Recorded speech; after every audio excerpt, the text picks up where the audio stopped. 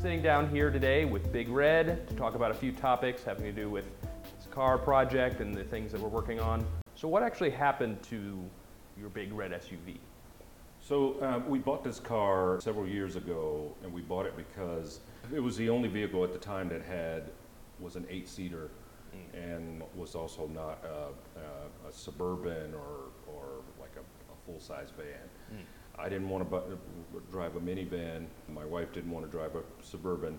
So this turned out to be a really good compromise. It was a new car at the time, a crossover SUV that had all of the positive properties or features of an SUV and the positive features of a minivan, except with no sliding doors. Sliding doors. No sliding doors. And we, when we bought it, it was an attractive enough vehicle that a lot of people started buying them. Yeah. Our friends and family members started buying this same car. Because we spent so much money on it. I mean, for us, it was a lot of money when you look at the cost of the vehicle plus the cost of the financing, which is part of your cost, yes. Right? When you look at that full cost, it was almost $40,000. Actually, it was over $40,000. So the huge investment for a car. Right. So it's a huge investment for a vehicle, exactly. And we bought it new. And because of that, we take care of our vehicles. So we took it to the dealership. Every squeak, every pop, everything that didn't seem to sound right, we would take it to the dealership. And it did seem like right at first we were taking it to be looked at or worked on or maintained or something every month or two, especially when we first got it. But then after that, it ran great, and it ran great until it was at about 160,000 miles, and at that point, the timing chain jumped, or whatever. That's what the mechanic said, was that the timing chain jumped, and because this is what they call an integrated engine, if all of the timing isn't exactly right, if any part of the timing gets off, there's 3 chains in this engine, 3 timing chains in this engine. 3 timing chains? Yeah, 3 timing chains in the engine, and one of the chains got off. It jumped one of the gears, yeah. And just one part of the engine got out of timing, which essentially destroyed the internals of the engine. Metal started banging up against each other and grinding together. And as soon as that happened, the car just completely stopped running. Was this a freak accident? Is this uncommon for the timing chain to just jump a little bit and ruin your engine? No, that's a good question. Like I said, a lot of people bought these cars. Yes. But a whole lot of them, they didn't really do the kinds of things that we did. A lot of people bought them new. Yes. But they didn't take them to the dealership the way we did, and I think it was mostly because we were so aware of how expensive it was, and you're spending $40,000 on a vehicle. You want to take as good care of it as you can. You want it to last the entire yes. life of the loan. Like, we got a 5-year loan on this thing. Yes. You need to last at least 5 years for it to be worth it. Exactly. You need to last at least 5 years, right? And it's a brand new car. And we know a lot of people, and we were this way too for a long time. You think that when you buy a car, it's brand new. It's just going to run forever. Yes. And it doesn't make any particular noises or anything. Like when you start off and you're driving older cars, yes, you have squeaks and noises and pops and whatnot. It's just part of owning your car. But because this was new, we were taking it in all the time. And so when the timing chain jumped, or whatever it did, yeah. We thought it was a freak accident. Thought it was a freak accident for a long time until we took the engine apart. And what we found was a number of issues. It's hard to say, it's hard to call them issues, but we found that the way the engine was designed could cause this freak accident if you didn't maintain the engine in the way that the manufacturer says. So with this timing chain, the long and the short of it is that the timing chain overheated, it stretched, and that caused it to jump one of the gears. That happened because at some point after the car was all paid off and we started maintaining it ourselves, not taking it to the dealership for oil changes and all of those things, I started putting, just off the shelf oil in it. Yeah. I'm thinking, I've been changing oil in cars for a long time. I've been maintaining cars for 30 years. So to me, this was just another car. You go to AutoZone, you get some oil, and what I was buying was inexpensive synthetic oil and inexpensive filters, and it was amazing how fast the engine went from running great to not running so well, and then within a couple of years after putting that cheaper oil and cheaper oil filter in the car, we ended up losing that timing chain. So to go back a little bit, this timing chain thing then is pretty common. Like other people have this issue. Yeah, yes, it is. So I went into some detail talking about how I made some changes to how the car was maintained. Yes. I keep going back to the dealership, right? Yes. Most, at least most of the people that we knew, taking your car to the dealership is just anathema. It's just really expensive, right? Especially if you don't buy the car new. They don't call them the stealership for nothing. They don't call them dealership for nothing. And I'm sure they all know, right, that people call them stealership. And I'm not sure I necessarily agree with that. I don't have anything to do with dealers or anything, but as this was the first $40,000 car that we'd ever bought, I wanted to make sure that we took it to the folks that built it. Yes. And plus it was a new car. It was brand new on the market. All of the people that we knew, they would take their car to Uncle Ed's or to they'd change the oil themselves, right? Yeah. And a lot of them were having the same problems. In fact, since our timing chain broke at 160,000 miles, a lot of people that we knew, their timing chains were dropping at 60, 70, 80, before even 100,000 miles, right? But they could take, if they knew about it, they could take their car to the dealership. It was under warranty. All the cars were under warranty. And there was a recall. There was a recall on the car for this timing chain issue. So most people could get it fixed. If it was within 120,000 miles, most people could get the car fixed for free from the dealership. But a lot of people didn't know that. They drove the car, it broke down, and now they just got this newish car with a broken engine. And you asked the question, is it common?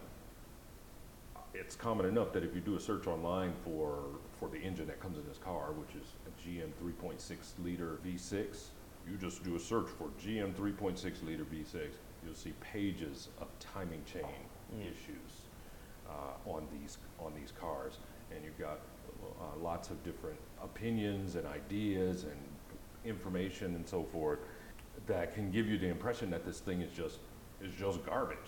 Yeah. That the engine is just garbage. But the truth of the matter is, this same engine, GM puts it in everything. They put it in their Camaros, they put it in their Cadillacs, they put it in their SUVs. So they put it in sports cars, they put it in luxury cars, and they put it in crossovers. So and even though lots of people have these problems, it's not most of them. Okay. Right? It looks like it is just the people who don't necessarily take care of their cars according to the manufacturer's specifications. I see. This being a really small engine, let me back up a little bit because I want to talk about, we're talking about the timing chain, Yes. We're talking about the engine itself, and the fact that we've had to replace our own engine. That's what most of this is really about. But I want to back up and talk about why this engine is special and what can cause this timing chain issue, Okay. what leads to the timing chain issue. The long and the short of it is, it's a very small engine in a very big car. It's a very powerful, small, 6-cylinder engine that is designed to output a lot of power Okay. in a very small space. The reason it was good for this crossover car is because a crossover SUV is inside, it's as big as a Suburban. It holds 8 adults comfortably, Yes. right? We can get 8 adults in this car comfortably, and we're not small adults, so No. 8 people can get in this car comfortably. It's one of the reasons we bought it. And then the car also fits in a regular size garage, Yes. like this one. We've got a regular 2-car garage. Car fits in here comfortably. In order to do that, you've got to take a large vehicle, pack it into a small space, which means the mass is the same. Yes. You're packing it into a smaller space, and somehow you need to get an engine in that thing that can generate enough power to move this massive vehicle, 70, 80, 90 miles an hour down the highway, and maintain some reasonable amount of performance. So what GM did was they took this very powerful, very small engine, and they put it in the car as close to the passenger cabin as you can get it. So most cars, you take a Suburban, the front end of that Suburban is half the size of the car. Well, it's a third of the size of the Yes. car, right? So you've got the Suburban front end, and then you've got the passenger part of the car, and then you got the back end. Yes. So the engine compartment is almost as big, like I said, it's about a third Yes. the size of the car. That's one of the reasons why that vehicle is not good for a regular size garage. It's also one of the reasons that, in general, women don't like to drive the car. Whereas the minivan, also a lot of space, but it doesn't hold 8 passengers. It No. holds 6 adults comfortably. It'll hold, 6 adults and a couple kids sitting Yeah. on there on laps and so forth. But you have to go to a full-size van if you want to actually hold 8 passengers. Right, you want to go to a full-size van, and it's a lighter vehicle. So again, what GM does is they take this high-performance power plant, put it in this very large crossover vehicle that's packed into a small amount of space. They move it closer to the engine compartment, and so it's covered all around in vehicle, car, Yes. right? The biggest issue with this power plant, or with any power plant that's generating a whole lot of power, is heat. Yes. Is heat dissipation, getting rid of the heat in that engine. Yes. So this engine has 2, call it design issues, or had Okay. 2 design issues. Both of them having to do with heat. Okay. One of them is that it doesn't dissipate heat or it didn't dissipate heat out of one side of the engine sufficiently. Mhm. And the other issue is that it burned oil. It's a common issue among high-performance Okay. engines, is that they burn oil. Now, some people are going to scream and say, that's absolutely not true, and then say, well, that absolutely is true, and anyone who flatly disagrees probably hasn't driven a high-performance or had to maintain a high-performance car. They burn oil. This engine, this car, burns about a quart of oil every 2,000 miles. Out of how large of a oil tank? It holds a little more than 5 quarts of oil. That's a lot of burned oil. Yeah, that's a lot of burned oil, right? So that can't be, because the car also has sensors and whatnot to tell you when to change the oil. Yes. And I won't get into all the details of what that thing does, what this oil change Indicator. yeah. The oil change indicator, how it figures out when it's time to change your oil. But however it figured out how to change your oil, it started off saying anywhere from 12 to 15,000 miles. It would let you drive whatever oil you put in the car for 12 to 15,000 miles before it would indicate that you need to change it. Okay. right? What would be a more reasonable oil change schedule? Yeah, right, okay, so now, if the engine Yeah. is burning a quart of oil every 2,000 miles. Yes. But the car is only saying to change the oil every 12,000 miles minimum, Yeah. you could run into a situation. Now, all of these engines don't burn a quart of oil every 2,000 miles. No. But GM says that's acceptable Yes. for this engine, for it to use up a quart of oil in 2,000 miles. They say that's acceptable for this particular engine. So you can imagine if you're driving the car, it's using a quart of oil every 2,000 miles, 5 quarts of oil, 12,000 miles before you change your oil, your car could actually run out of oil. Yes. You might have no oil in your car. Right, when it's time to change, or be very, very low on oil, right? So then the oil light comes on before it's time to change the oil. If people ignored that, well, probably by that time it's too late. You've already anyway. caused some damage to the Right, for it to engine. cause some damage. So this engine having a heat dissipation issue on one Yes. side Mhm. that only really manifests itself when there's a problem with the oil, like the oil overheating, not enough oil in the car, cheap oil in the car, cheap oil filter Yeah. in the car that inhibits the flow of oil through the engine. Any of those could cause the engine to overheat, but only overheat on one side. So it's overheating the most on one side of the engine. So that chain, that timing chain, again, this car Yeah. has 3 timing chains in it. It's got a timing chain on the left side, a timing chain on the right side, and a timing chain at the bottom in the middle. It is the timing chain on one side of the engine that overheats, stretches, jumps gears, Yes. and destroys the engine. So if you're not maintaining this car, if you don't know what you have in terms of the performance of the engine, if you're not changing the oil, regularly, which should be every 3,000 Yeah. miles, right? Rather than 12. Yes, that's old school, right? The old school is change your oil every 3,000 miles. That's what the mechanics have all said. That's what all the old school dudes said. Yes. That's what they told me when I was, when I started changing oil in cars at 14 years old. It was every 3,000 miles. But then they built these cars so that they would monitor the oil and monitor the oil life and all of that stuff, and then give you an indicator. That indicator was not tuned correctly for this car. Yes. So, a year or two after we bought the car, a year or two after it's on the market, GM makes an adjustment to how the oil life indicator calculates how old the oil is. They adjusted it down until it was something like 8,000 miles, Okay. which to me is that's too still long. pushing it. Yeah. That's still pushing it.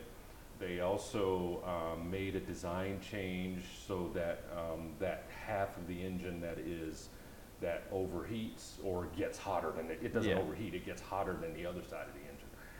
So that the engine, instead of being the same temperature all the way around, it's hotter on one side than it is on the other. They made an adjustment to sort of mitigate that issue. And that calmed down a lot of the problems, so that the timing chains weren't failing at 70,000 miles. Yes. They were failing at 120,000 miles, or like in our case, 160,000.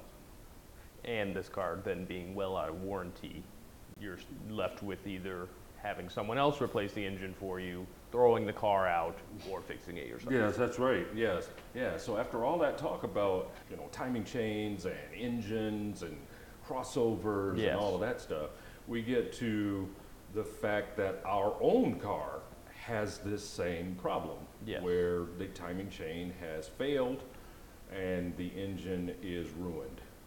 So we get a call from the repair shop with that dreaded news: you need a new engine. Yes.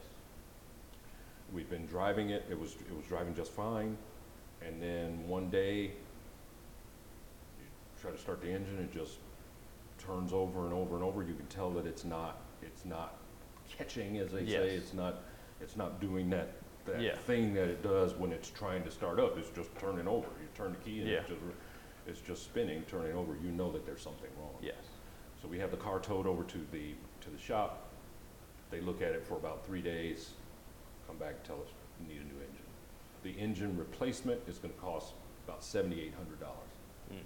We've got 160,000 miles on this engine. The engine that they want to replace it with has 120,000 miles. So you're already in the range of potential trouble with that engine. Right, exactly. And you're spending almost $8,000 to have an engine very close in mileage to the one you already had. Right.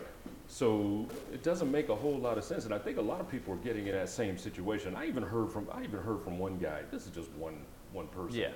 Who said that because these replacing an engine is like such a big deal that mechanics don't want to do it. Nah. So they jack the price up really high so that they don't have to. That doesn't make sense to me, though. I mean, Yeah. if you got an $8,000 job, what else are you going to do? I mean, They charge you for work hours anyway. they so. charge you, right. They're charging you for work hours anyway. So unless they're just lazy, that shouldn't make much of a difference. That's right. So the engine that they were replacing with was about $1,200,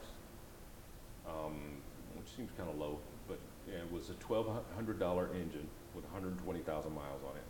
And then whatever the cost difference was the cost of the actual repair.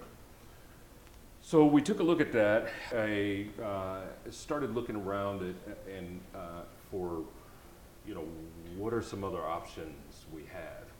Do we spend $8,000 and then potentially have this car for 40,000 more miles before it dies again? Mm-hmm.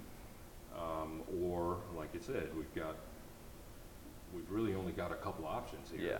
We spend $8,000 or we throw the car away. That's a big investment to just throw away. Yeah, right. So I just brought it back home and let it sit for a time to try to figure out what to do. And I learned that we could actually replace the engine ourselves. I could actually replace the engine myself. Yeah. So I started looking around for a new engine for this car and discovered that a brand new, I shouldn't say brand new, a rebuilt engine. First I looked for how to rebuild the engine myself. Yes. Because this is when I learned a lot about like all the things I'm talking about here, the way it's designed for high performance in a small space. Yes. Variable timing, 3 timing chains, and all of this stuff. I started learning about this engine, and the more I learn about it, the less confidence I have In your own ability to rebuild it. Right. I never rebuilt an engine anyway, so I want to say, well, I build a lot of stuff, but I've never rebuilt an engine. So a friend of mine says, hey, you could get a totally refurbished engine for about $4,000, and so $1,200 for an engine with 120,000 miles, or $4,000 for an engine with 0 miles, essentially. To me, it only made sense. So I decided then to just buy a new one, buy a refurbished one, and put it in myself. So thanks for joining us, Big Red, and explaining all these things. Any last words for us? Just, visit us on BigRed.media. BigRed.media. Thank you. Thank you.